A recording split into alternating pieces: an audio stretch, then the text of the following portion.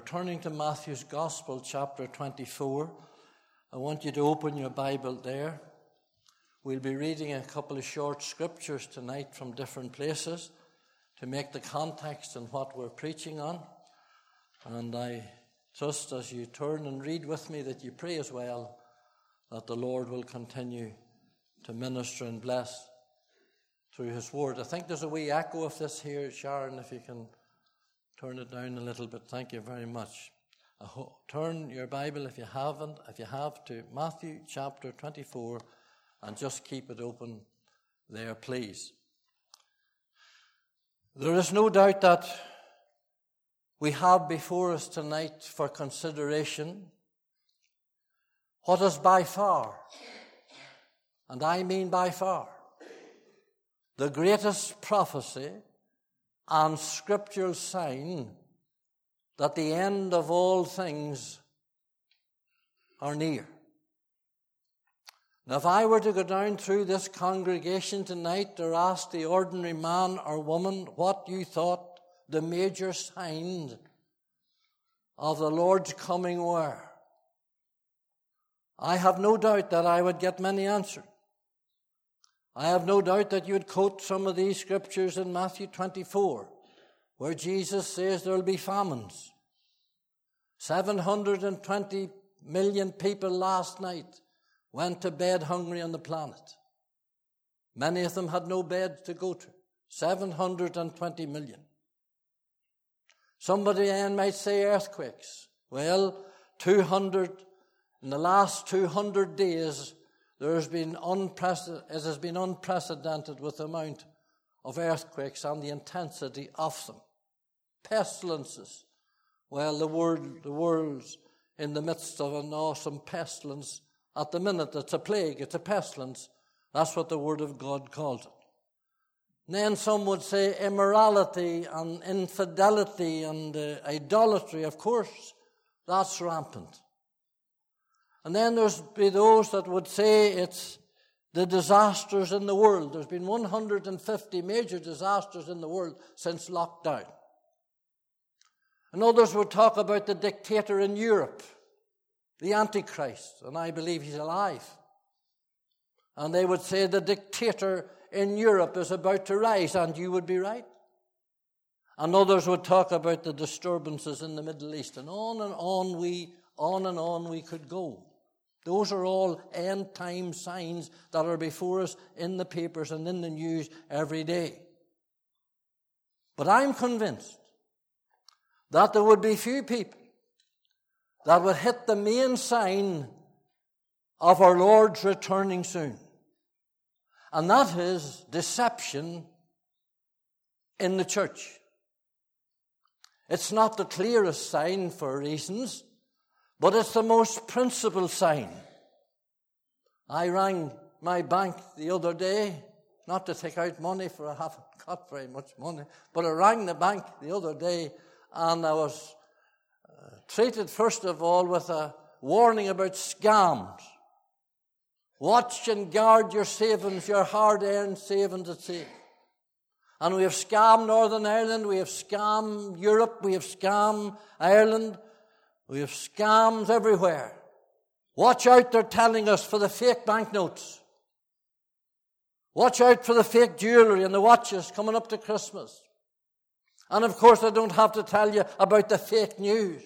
We've been at the end of that ourselves before, not so long ago. But there's fake news. But what about fake prophets? What about fake preachers? What about the wolves in sheep's clothing that our Lord Jesus tells us about? What about the angels of light that Paul tells us about? What about the false preachers and the false prophets in our churches, in our pulpits, and in our denominations? How often you hear messages preached on these major signs. How often you hear about the Antichrist and the chip and the cashless society, and on it goes. And I think if I were announcing something like that we wouldn't have room for these people here tonight. I had a text from a man the other night saying, in the 12 or 1 o'clock in the morning, the euro is collapsing. China's ready to move. All these things, my friend, they are signs of the end times. And the devil doesn't mind us talking about global warming or global warnings. Doesn't mind us talking about that at all. He doesn't mind us talking about the tornadoes or the earthquakes or the fossil fuels or the emissions. He doesn't mind us doing that at all. I heard a fellow saying over in Glasgow, do you know what one of those charlatans over there said? Do you know what he said? He said, I saw the picture of a young polar bear trapped in the Arctic, crying because it had no ice to walk on. Well, just like a shot, it came to my mind, what about the 500,000 babies? What about the 500,000 babies that cried and were butchered in their mother's womb in 1 year? Our priorities are all wrong. The reason that we hear little or nothing about scam, fraudsters, and liars, and Peter calls them that, and Jesus calls them that, is because it's Satan's number one weapon to destroy the Word, to destroy the gospel, and to destroy the church. My friend, the devil and his ministers are not holding a summit to save the world. The devil knows very well that he cannot save the planet. He knows more than them boys knew in Glasgow. They're trying to save something that God's going to destroy. And you can't save something that God's going to destroy. And Peter will tell us this in the next week or two when we get to it. It's going to be burnt up. The elements are going to be burnt up. And people say, will it be an atomic bomb? I don't know where the fire will come from, but God's never at a loss to send fire. He can send it up, He can send it down, He can send it from where He likes. But it's going to be burnt up. That old car of yours and houses of yours and everything else will be burnt up one day. They're all temporal things that are going. The devil doesn't mind that. The devil wants to destroy the Word. He wants to destroy the gospel. He wants to destroy the great truths that we preach. Because deception is the name of the devil. The devil's a liar. John says the great dragon, that old serpent, the devil, the Satan, deceiveth the whole world. The whole world lieth in the lap of the wicked one. Jesus said if it's possible, he'll deceive the very elect. My friend, there's an enemy tonight, and he's a deceptive enemy, and he's a wolf in sheep's clothing. And he's around us and we can't see him, and he's in our pulpits and we can't see him, and we can hardly, when the preaching comes out, we can hardly identify truth and error. That's a scheme. Now, tonight I want to show you from the Word of God. I want to show you four main authors and contributors to the New Testament Scripture, all before they left this scene of time, majored on this major prophecy. The Lord Jesus Christ, Paul, John the Apostle, and Peter. All in their final words. And I said last Sunday night, the dying words of a man are held accountable in the law of our land. A dying man, when he's making their statements, my friend, there's something has to be truthful about it. When the fear of death comes upon a man. For God has placed eternity in our heart. And we might fool and caper about now. But listen, when you come to die, and you go out to face God,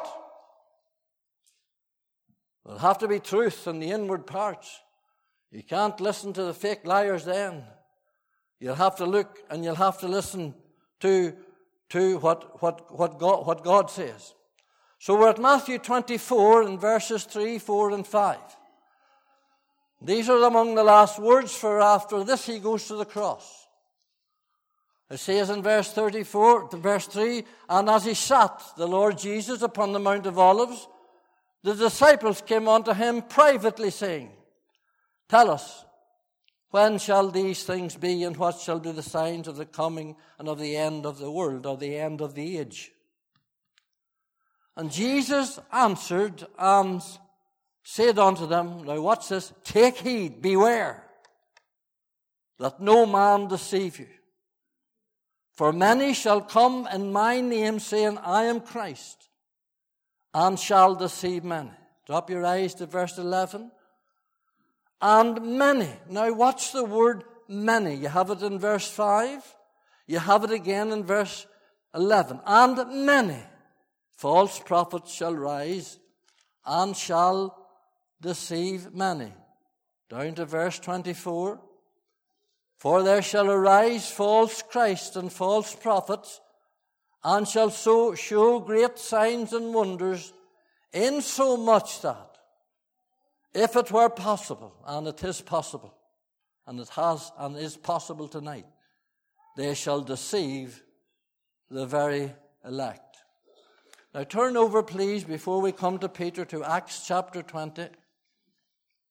And these are amongst the Apostle Paul's words, and not only before he dies, but after he dies.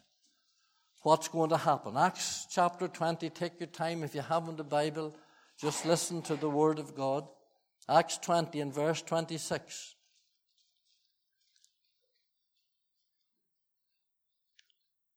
Paul says, wherefore I take you to record this day that I am pure from the blood of all men.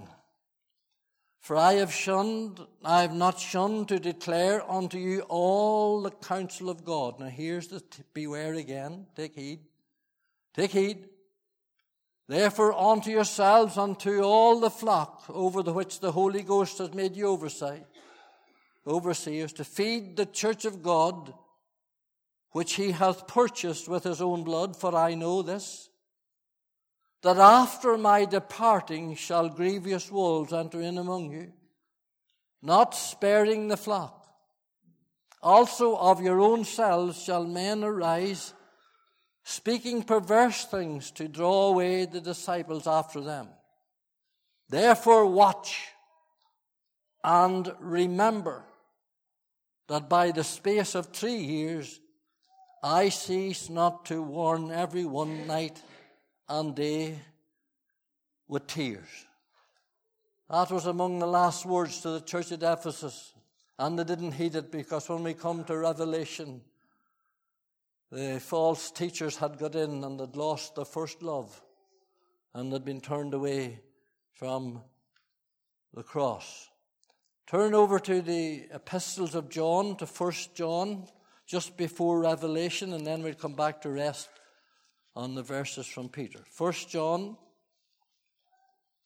chapter 4 and verse 3.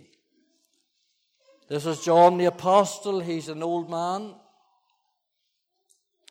He's maybe 90 years of age, and he's on the Isle of Patmos waiting to be martyred. And I tell you, when you hear men speaking their last words, a man like the Apostle John and Peter, as you're going to see now, and the Lord Jesus himself, when you hear these men take heed and beware, I'm warning you about the last times. We're not talking about earthquakes or famines now. We're talking about false teachers and false preachers. Beware, with tears. And here John in chapter 4 says, the first epistle, verse 3, and every spirit that confesseth not that Jesus Christ is come in the flesh is not God. And this is that spirit, not the Antichrist. I was accused in the paper the other week of saying that the Antichrist, I didn't say that the Antichrist was here and was working. I said the spirit of Antichrist. And this is the spirit of Antichrist. The spirit of Antichrist is all around us and upon us today in every area of society. He's preparing the scene. He's ready to step forward. I would not be one bit surprised if he wasn't over there in Glasgow. He's the spirit of Antichrist working, preparing the way for him to come. And my Bible teaches me, and I preached it all my days, that once the church goes, he'll appear. He'll appear. He's a briefcase somewhere ready to lift tomorrow morning. Nobody knows who he is. But he'll reveal himself when the Lord's time allows him to reveal himself. What's that verse again? Every spirit that confesses not that Jesus Christ is come in the flesh is not of God. And this is that spirit of Antichrist, whereof ye have heard that it should come, and even now in John's day was already in the world. Turn over a page or two to 1 John 2:18. The second epistle in the verse 8, the verse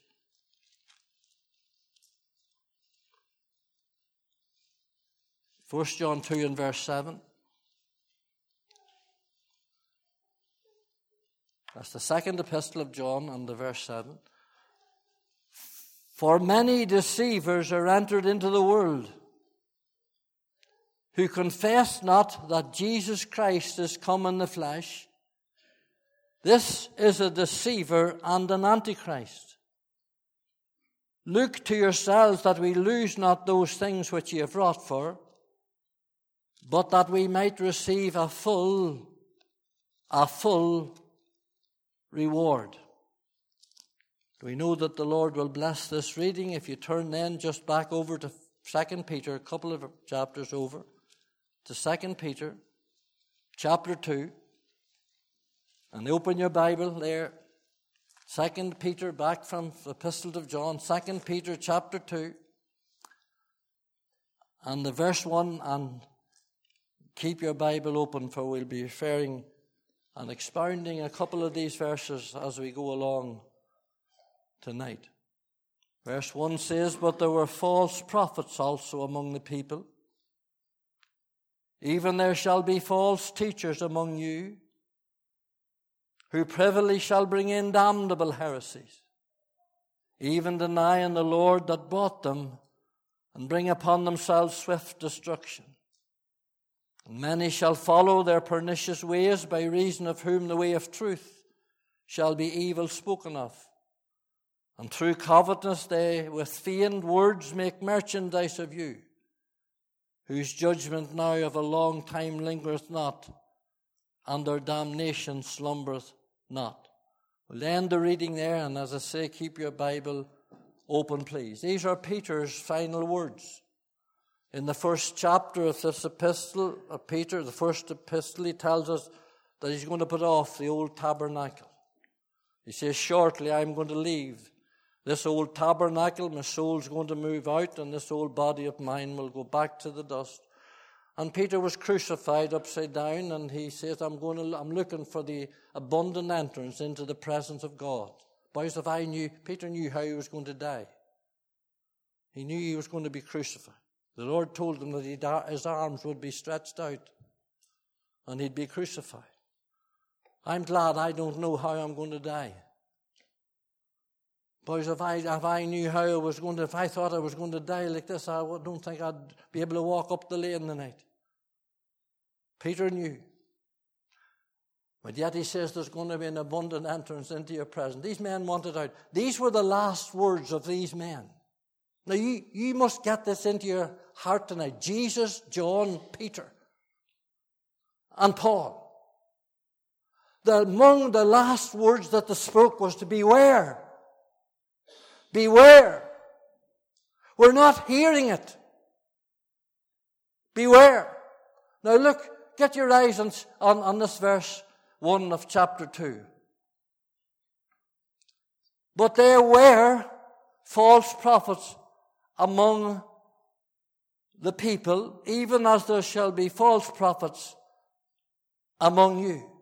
Now what Peter's doing here is he's comparing the past with the future. And if you care to read the last verses of chapter 1 of 2 Peter 2, the last verses, he's talking about the true prophets. He's talking about the holy men of God who were moved by the Spirit that wrote the Word of God. Verse 19, 20, and 21 of chapter 1. He's talking about Moses and Isaiah and Jeremiah and Ezekiel and Daniel and all the prophets. He's talking about these holy men of God. And then he comes in here and he says, but also, he says, also there will be false prophets among, as there were among them, there'll be among you. You see, wherever you get the legitimate and the true, you'll get the false and the fake. Wherever you get the good, you'll get the evil. Wherever you get God, you'll get the devil.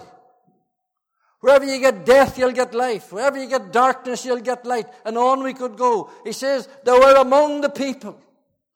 And if you study your Old Testament, there's no end to those false prophets and teachers that were among the people. He says they were among the people in the past, but they'll be among you in the last days. Moses had his Korah. Joshua had his Achan. Elisha had his Gehazi. Elijah had the prophets of Baal. David had his Absaloms. Jesus had his Judases. Paul had his Simon Sorcerer. Peter had his Ananias and Sapphira. And on we could go. As long as there's a God, there'll be a devil.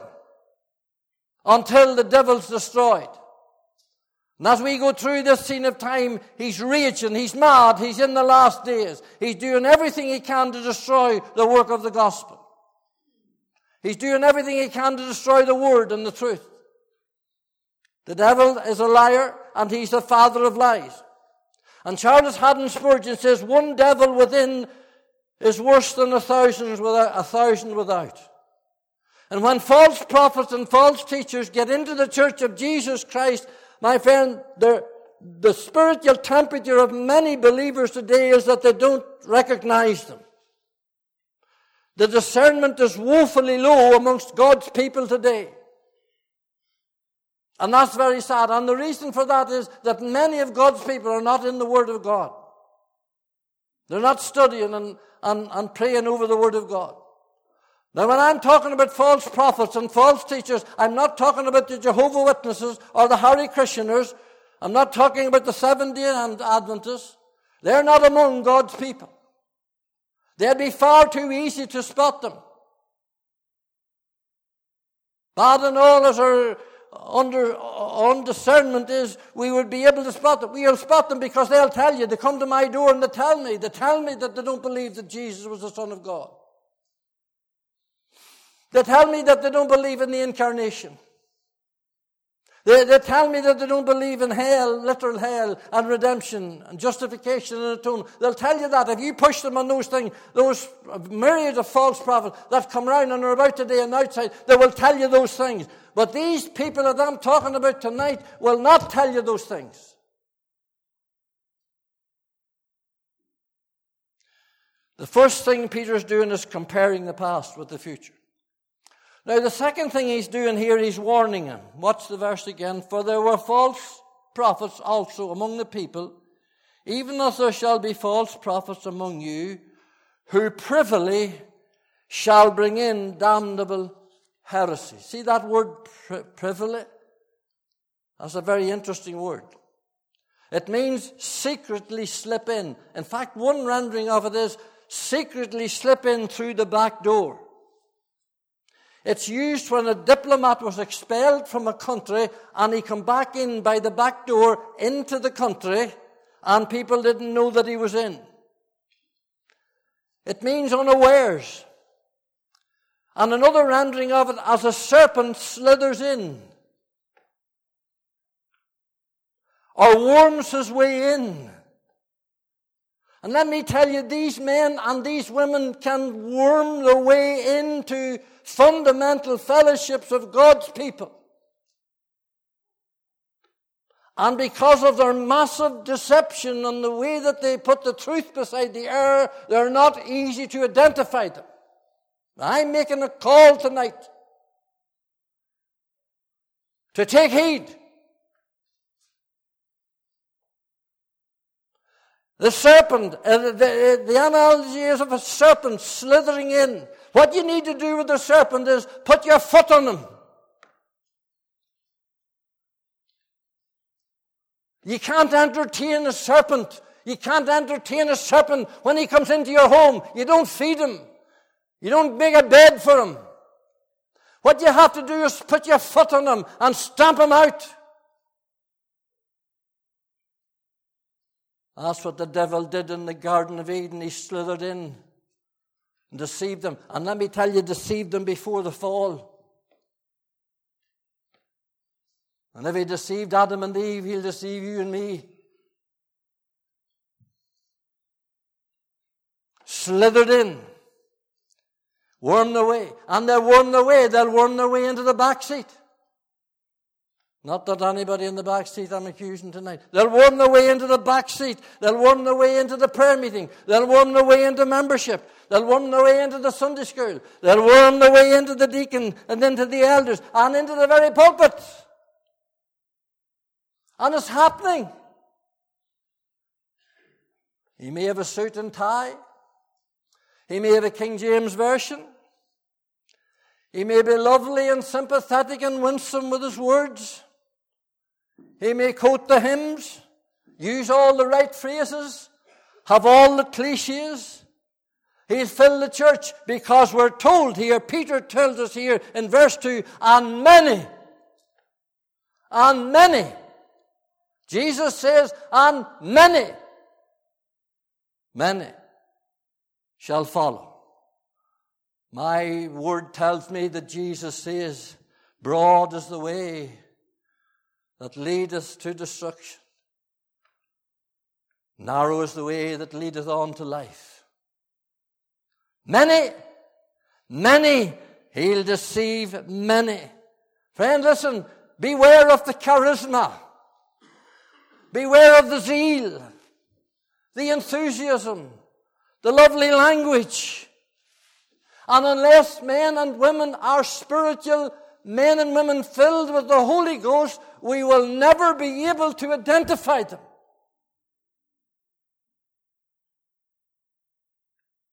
But I'm going to show you before I close tonight how you'll identify them.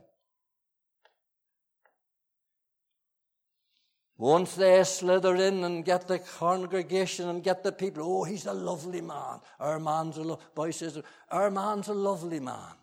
I says, why is that? Well, we had an oversight meeting the other night and he led it powerful well. I'd say he need to do more than lead an oversight meeting.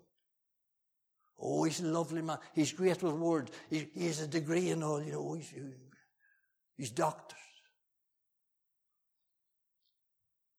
I'm not saying that there's not men with those that are godly men, good men, and they're not deceived. But there are deceivers. And he says here, that many, sympathetic, winsome, great charisma, lovely to listen to, nice and softly spoken, no shouting like Bertie Johnson, they'll never tackle this chapter here. Oh, not a bit of them. They'll not tackle this.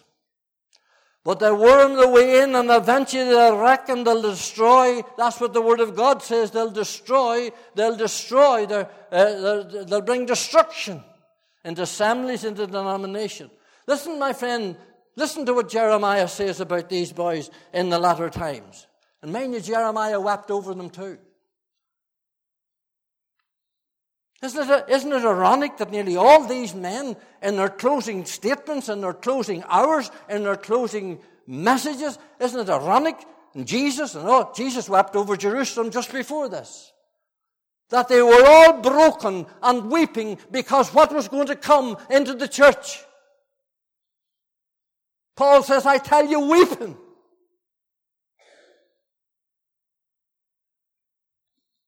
Jeremiah says, listen to what Jeremiah says. What God said to Jeremiah. He says, I have not sent these prophets, yet they ran. I tell you that any man runs to get into a pulpit or into the Lord's work or runs to be a preacher, he's nothing short of a fool. Run away from it. 1,000 times in 33 years I could have run away from it.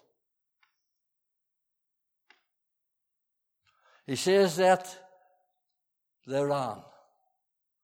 I have not spoken them, yet they have preached and prophesied. There's no thus saith the Lord. He didn't give them the word. My friend, I had to lie before God for hours for this word tonight.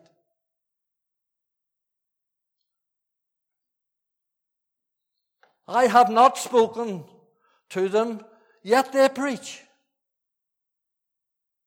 And here's what he says, they prophesy lies in my name.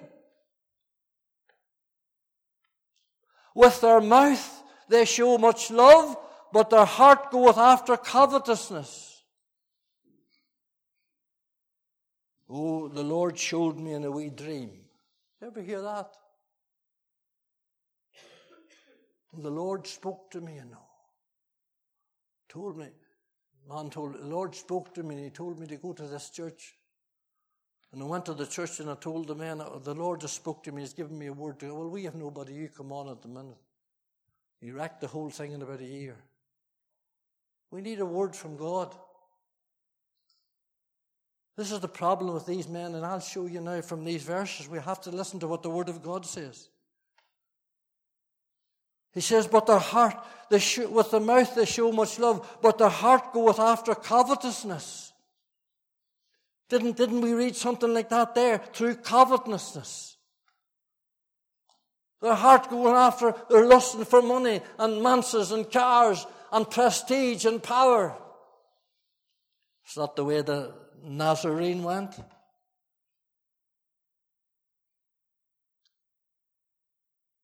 Peter says, look at what he says in verse 3. And through covetousness shall they with feigned words make merchandise of you, whose judgment now a long time lingereth not. All you have to do this night is to look at some of the mega churches in America. And alas, you don't have to go to America.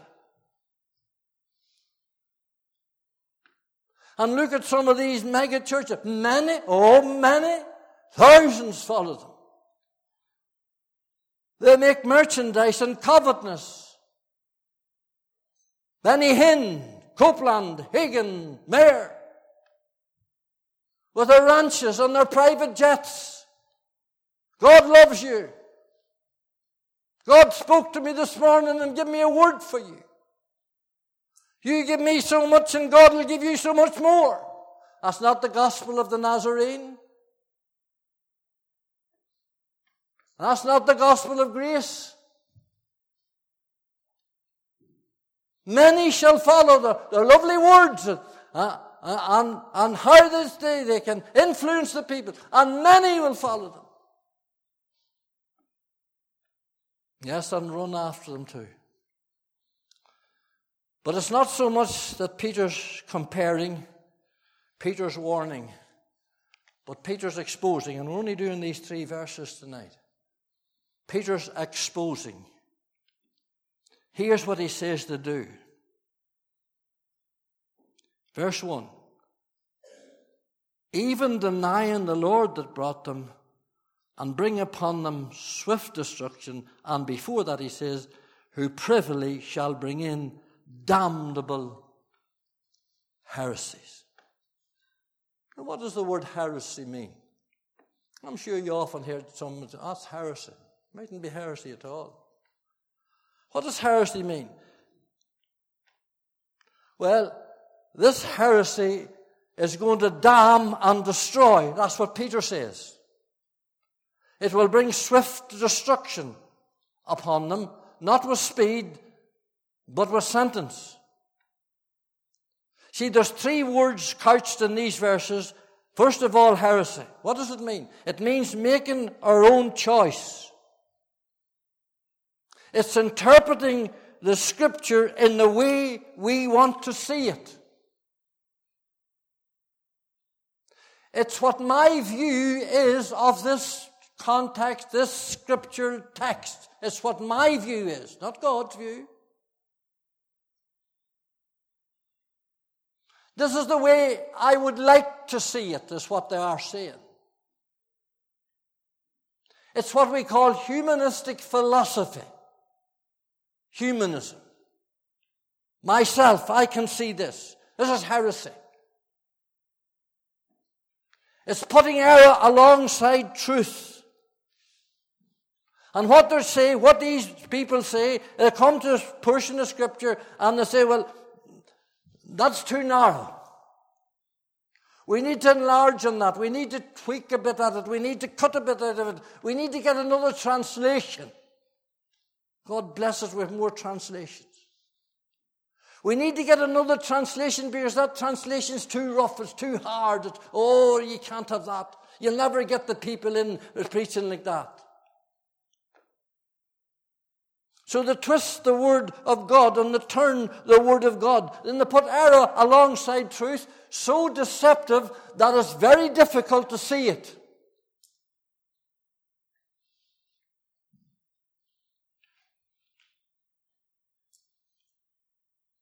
That's why there's so many translations. That's why there's so much error in the church today. You can't have that in the way that it is. You can't preach on a literal hell. You'll not get the many to follow it, and you'll not get the salary, and you'll not get the church, and you'll not get the manse if you preach on a literal hell. No, you can't tell people that they're going to burn in hell if they're not saved. That's what the Word says. No, we don't believe in a literal hell. This is hell here where you live and you go through troubles and trials, and this is your hell and everybody's going to heaven. Everybody's not going to heaven, except a man be born again. You cannot see, never mind be in it. No, we don't believe in we don't believe in the literal wrath of God. Don't be telling the people that God is love. God is merciful. God is gracious. Wait do you hear now? There's worse to come. That's what we're hearing. You can't talk about judgment. Judgment? God is a God of love. Don't be talking about judgment.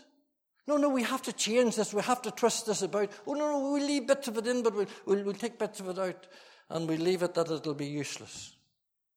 That's the deception of the devil. That's what the Lord Jesus, Paul and John and Peter is warning us about. That's why we're not hearing much on it.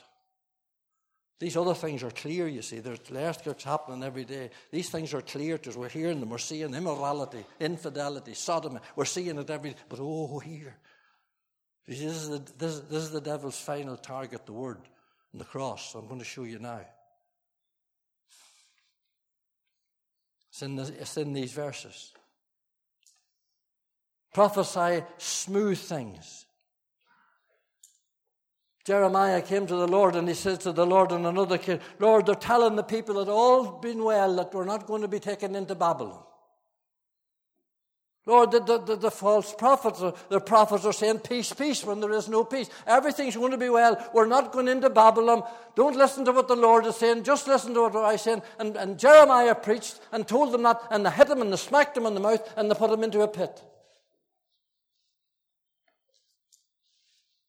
We're not going into Babylon. What did God say to Jeremiah? He says they're liars. He says, I'm bringing the people into captivity and they're false prophets and don't listen to them. Heresy takes the word of God and changes it to suit themselves. Second word here is a fiend word. See that word fiend?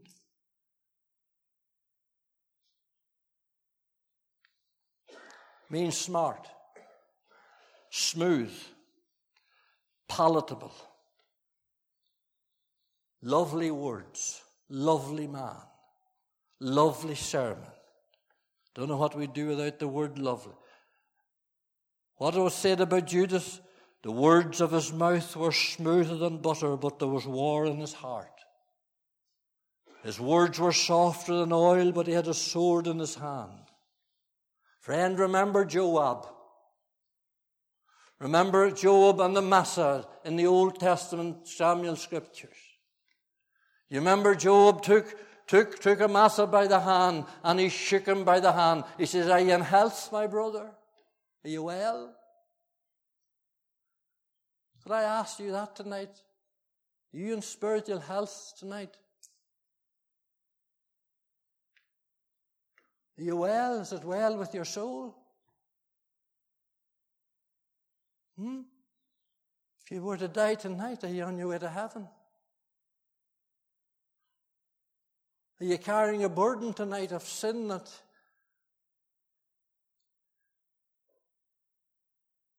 keeping you awake, tormenting you?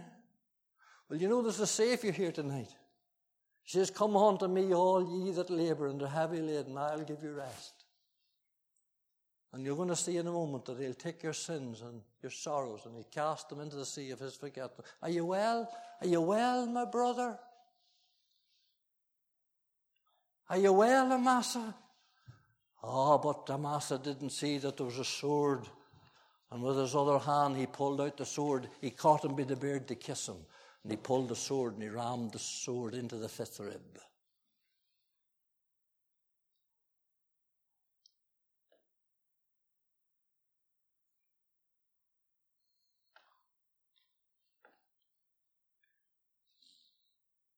Feigned words. Heresy. And then there's another word here, pernicious ways.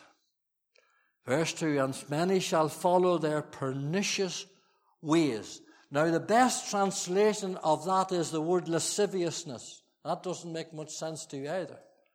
But lascivious means to be fired up with lust. Not only sexual lust, but lust for money, lust for crowds, lust for power, lust for popularity, for merchandise. Listen to what Jude, the wee epistle of Jude's all about false prophets. There's another one. The half-brother of our Lord Jesus Christ. The whole chapter of Jude is about false teachers in the last days. Listen to what Jude says. He says they've turned the grace of God into lasciviousness. After money, after power, after popularity, after lust, after sin. They're destroying the grace of God. You see, friends, it's not by words that we judge them. It's by their works. It's by their fruits, by their lives, outside the church and outside the pulpit and in their homes, where we all should be judged, not with the suit and tie and the shaking of the hands. Because mind you, we can be wolves in sheep's clothing at home. Another way about in the church. These people turned, now listen to Jude, listen to what's happening here. They turned the grace of God into lasciviousness, into doing what they wanted to do themselves, into lust, into greed.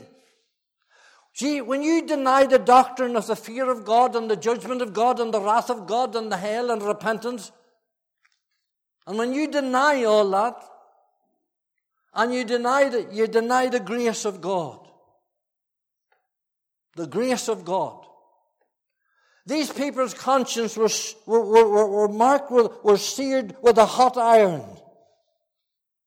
They turned the grace of God, the grace that God had poured. You know, the grace of God is a wonderful study.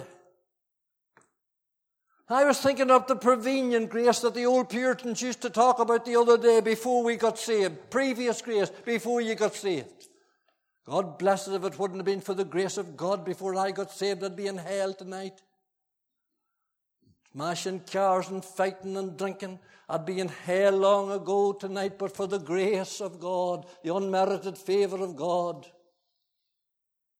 that has been in your life, and you're here tonight and you're not saved. And listen, the grace of God has been with you in that car accident. The grace of God was with you when you got the cancer. The grace of God was with your children. That previous grace that cometh from God, from above to every man. Oh, the wonderful, wonderful grace of God. These people here, they turned the grace of God. Now, how did they turn the grace of God? Well, I'll tell you. They say God is loving and God is merciful and God is gracious, and we can almost do what we like.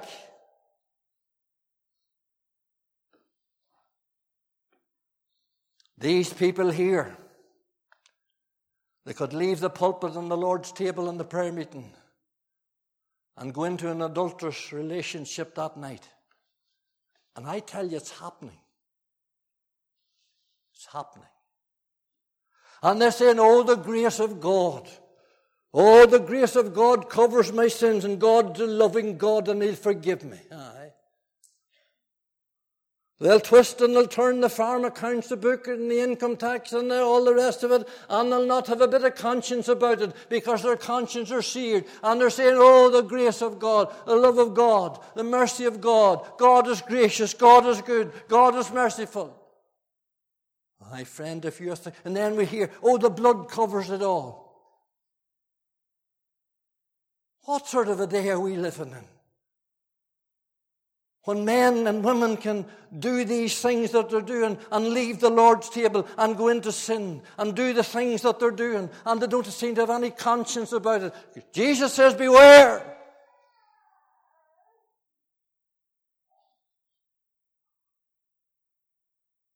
Beware. Oh, the blood covers everything. So, my friend, the blood will cover your sins if you confess your sins. What we uncover, the blood will cover. And if you're not saved tonight and you repent of your sins, He'll cover you with the blood and ask Him into your heart. He'll cover you with the blood. But you can't go on out tomorrow night and do the same thing as you were doing last night and the thing the night before and keep on doing it and coming back every night and saying, Lord, forgive me for your grace. That's not repentance. That's no better than the dear Catholics is going Saturday night to confession. Only thing, you go every night. And you go on and you do the same thing every day. And you carry on the same way. And there's no holiness and there's no living life for God. That is why, because the Word of God has been twisted and thwarted to make it believe like that. You hear me tonight. Hear me tonight. Listen to what Paul says about the grace of God, and I'm coming to a close. The grace of God that bringeth salvation to all men appears. Now here's what the grace of God does. Teaching us to deny ungodliness and worldly lusts, to live soberly, righteously, and godly in this present world, looking for the blessed hope and glorious appearing of our great God and Savior, Jesus Christ. But these people have destroyed. They're destroying the grace of God. They're making it of no entity, and they can use it for their own ends and for their own purpose. But as a close, listen. They deny the gospel of God. Watch it again. Verse 1, but there were false prophets also among the people, even as there shall be false teachers among you who secretly slip in and bring in heresies that damn. They'll damn souls, they'll damn families, they'll damn churches, even denying the Lord that bought them. I wonder how Peter felt when he wrote that.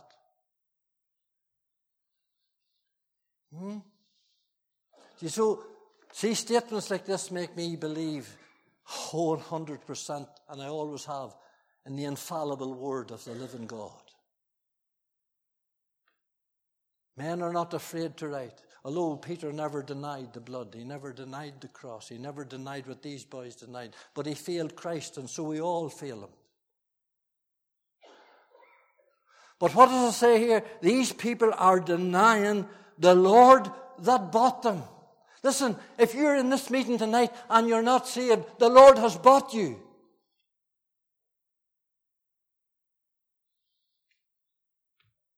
And He has bought you with an awful price. He has redeemed you. Oh, you're not saved yet, but you're redeemed. I tell you, when He spread eagle on that cross of Calvary, Jesus Christ, the Son of God, died for sinful men. And we have redemption through His blood, but you have to come and you have to receive it and you have to accept it. Don't you turn against and deny the Lord that bought you and done that mighty work at Calvary's cross and say, I'll not have this man to rule over me, and I'll not get saved, and I'll live whatever way you like. Well, my friend, you'll pay the consequences. You'll pay the consequences. No, we have redemption through his blood, even the forgiveness of sin. What are these boys hitting at? What's our final target? Well, it's here. It's in the verse. It's in verse 2. And many shall follow their pernicious ways, by reason of whom the way of truth shall be evil or blasphemed. Who is the way of truth? Now here's their target. There's only one way of truth. I am the way, the truth, and the life. They're hitting the way of truth. They're denying the grace of God and the gospel of God. They're attacking the gospel full on. They're attacking Christ here. And that's what the devil's doing. The way of the gospel, the way of Christ, the way of truth, Him, shall be evil spoken of. That word blaspheme, not blaspheming and cursing and swearing, but blaspheming in the fact that they twist and turn the word of God and they deny the word of God. They have it, but they don't preach it. Do you know you can have the word of God and you can deny it by not preaching it?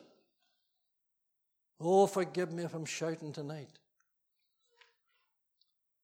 But how many men stand on our pulpit and they have the word of God and they know the word of God and they know the gospel inside out, but they deny it by not preaching it. You can't be preaching that. Can't be preaching about the blood. When I was in college, there was a boy there. I should have left that day, but I didn't stay much longer. There was a boy in it, and he said, "See this hymn, power in the washed in the blood. How can you be washed in?" This was a boy lecturing in college. What sort of talk was that to be putting in among students? The blood. The blood. That's what they're after. The way of truth. The way of truth is the way of the cross. The way of truth is the way of the Lord Jesus. The way of truth is redemption, substitution, atonement. The way of truth is the only way. There's no other way. And the devil in the last days has every gun aimed at the cross and at the blood and at the gospel to destroy and deny the work of God. And he's making a great job of it. You just look around your province tonight and you look at the churches that used to stand for grace and God. You look at them. You look at them tonight, what they're at. If they can't get a bit of singing going to get the people in, they'll get some other gimmick to get them in. We don't need gimmicks to get the people in. I have no gimmick to get you in here tonight. I'm preaching for nearly an hour, but you want the Word of God.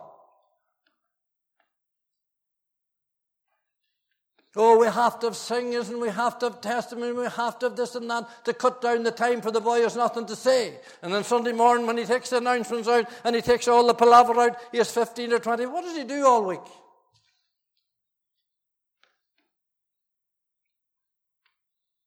And you look around and you look at these churches tonight, my friend, and see so many of them that were mighty for God and seen revival. And I'm not going to name them tonight, but you have to look at them for yourself. And they're almost closed. And the mission halls and the places around where they stood for the truth and they stood for the gospel and they stood for the blood and they stood for the old truth. Look at them tonight.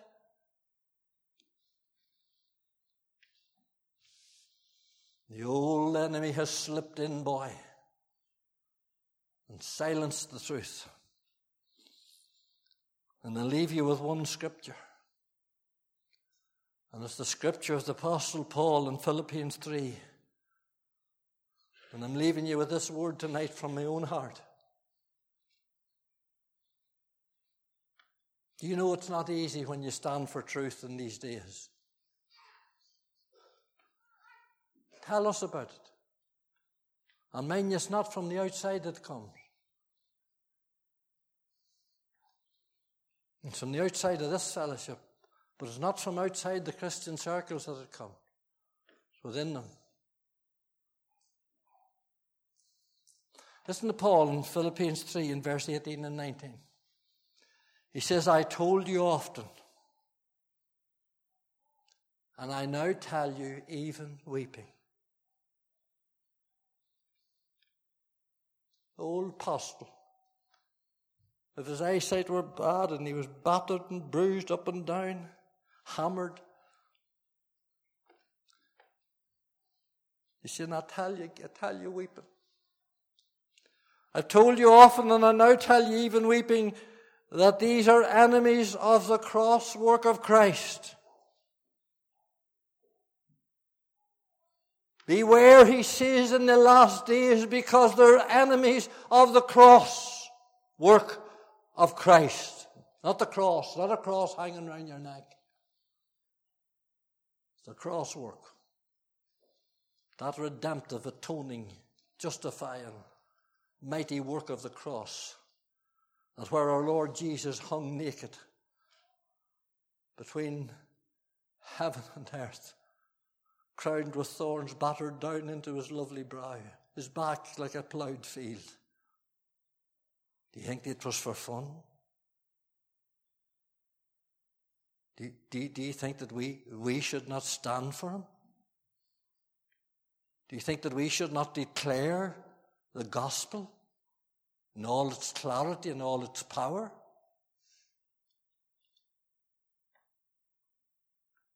He says, I tell you weeping. They're enemies, whose end is destruction, whose God is their belly,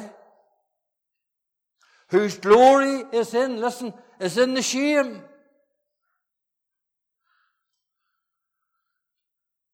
We sing, I'm not ashamed to own my Lord or to defend his cause. I hope that's the case every time you sing it.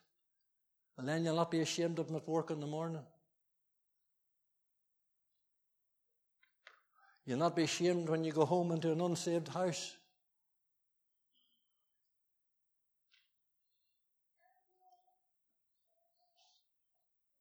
Whose glory is in the shame, who mind earthly things. That's where Alan was this morning. The earthly things. Like the car with the handbrake on, and we're trying to drive it. Pulled back by the world. Pulled back by pride. Pulled back by what people think or say. Oh, let the handbrake off tonight, will you? And go after Jesus and defend him and stand for him. And preach the word. Matthew 24 we read, and I'm finished. We read that Jesus came out of the temple and he brought his disciples with him. And he went on to the Mount of Olives and he sat down and they looked round and they said to the disciples, oh, look at the lovely temple, Herod's big temple. Isn't it lovely? And you can look at your churches and you can look at your denominations and you can look at them. Oh, we have a great denomination. We have a great church. We have a great... You can look at them all. But the Lord's eye wasn't on denominations and the Lord's eye wasn't on churches. Because he had just told them, he says, in a few years' time, Titus, the Roman governor, is going to come down and he's going to lay this city flat and he's going to destroy this temple that you boys are glorifying in. And he says it'll not be one stone left on another because they had the gold buried underneath it and they went for the gold. And Jesus says this whole thing is going to collapse and he walked out of it and he took his disciples with him. He says there's a new day coming. There's a new and living way opened up for us. And he says on the cross when he died and cried it is finished, the veil was rent in two and a new and living way was opened up for them. The temple was finished. The old sacrifice was over. It's all done. It's all gone. Step out, he says. Step out. Come on. He brought the disciples with him. Listen, some of you would need to step out of these old apostate churches that you're in. And take your family with you. Because they're going to be destroyed. Get down to the feet of Jesus as these men were on the Mount of Olives and start talking to him. Come on out from them. Have a form of godliness. And if you're in a church tonight and you're listening to me tonight wherever you are, oh, this is hard preaching. Well, it can be. I'm not a bit concerned. All I'm concerned about when I go up the lane is I've honoured God. That's all. Listen.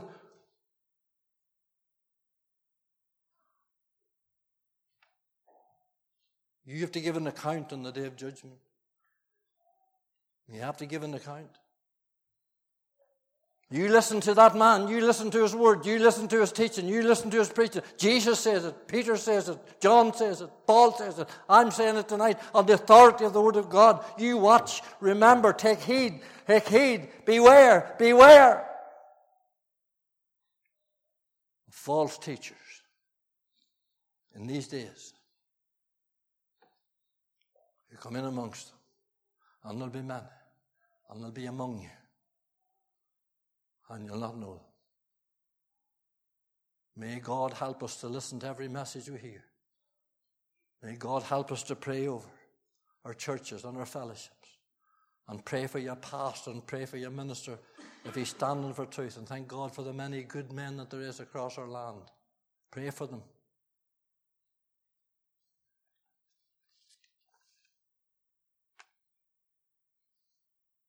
What did these boys do? And preacher shouldn't say he's finished when he's not, but I am finished.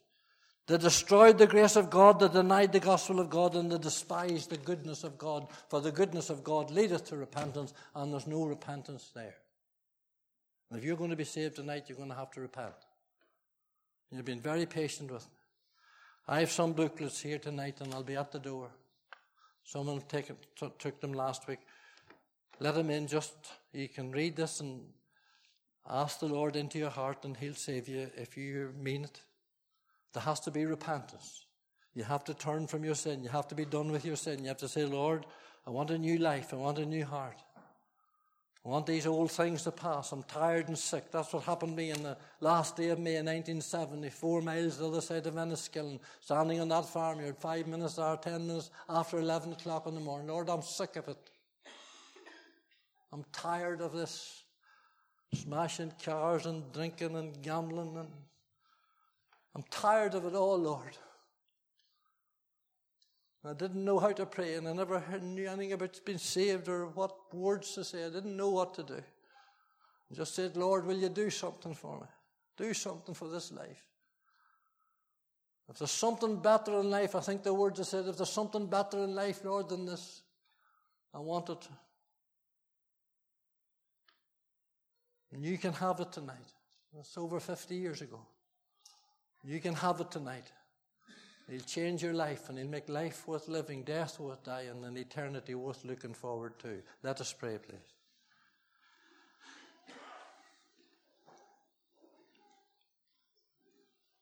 Oh God,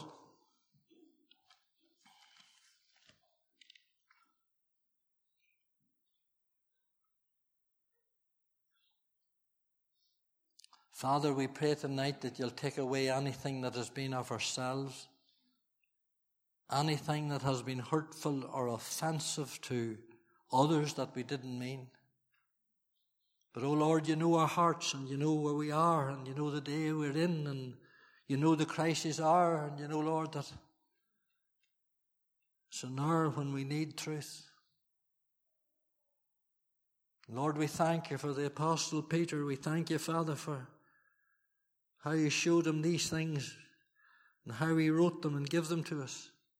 And Lord, as we go down this chapter, it's a fearful chapter. It's fearful. He even identifies mankind as brute beasts. Oh God. What sort of a day, Lord, are we living in? And yet, Lord, you have us here for this hour. You have us, Lord, in our families for this hour. You have us in our churches for this hour.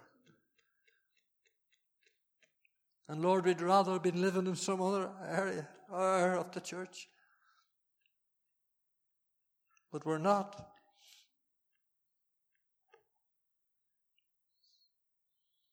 Lord, we pray that you'll save souls tonight. And as this message goes out across, Lord, we don't care what men hammer us or what they say to us. All we want, Lord, is you to work.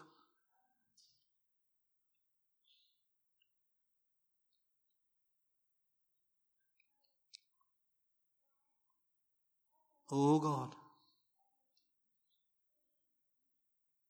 speak tonight. Move tonight. Save tonight. Restore tonight. For Jesus' sake. Amen.